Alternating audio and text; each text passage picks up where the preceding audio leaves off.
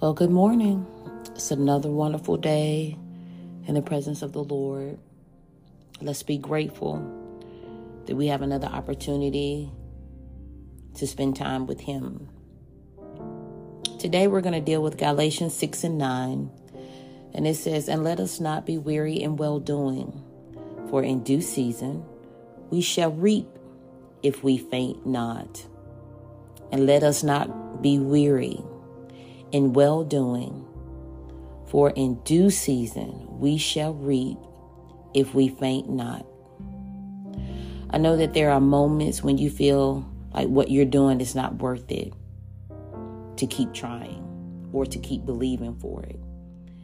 It appears that you're stagnant in some areas of your life or in your life altogether. It's like you're a hamster on a wheel.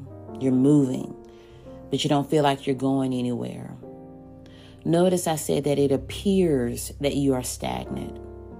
I want to encourage you this morning to keep pressing toward the promises and things of God. You will reap what you are striving for, what you're working for, and what you are believing God for. When it seems hard, just remember that God is always close.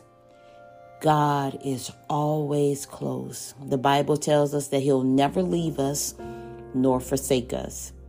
When it seems like nothing is happening, just remember that God is working behind the scenes on your behalf.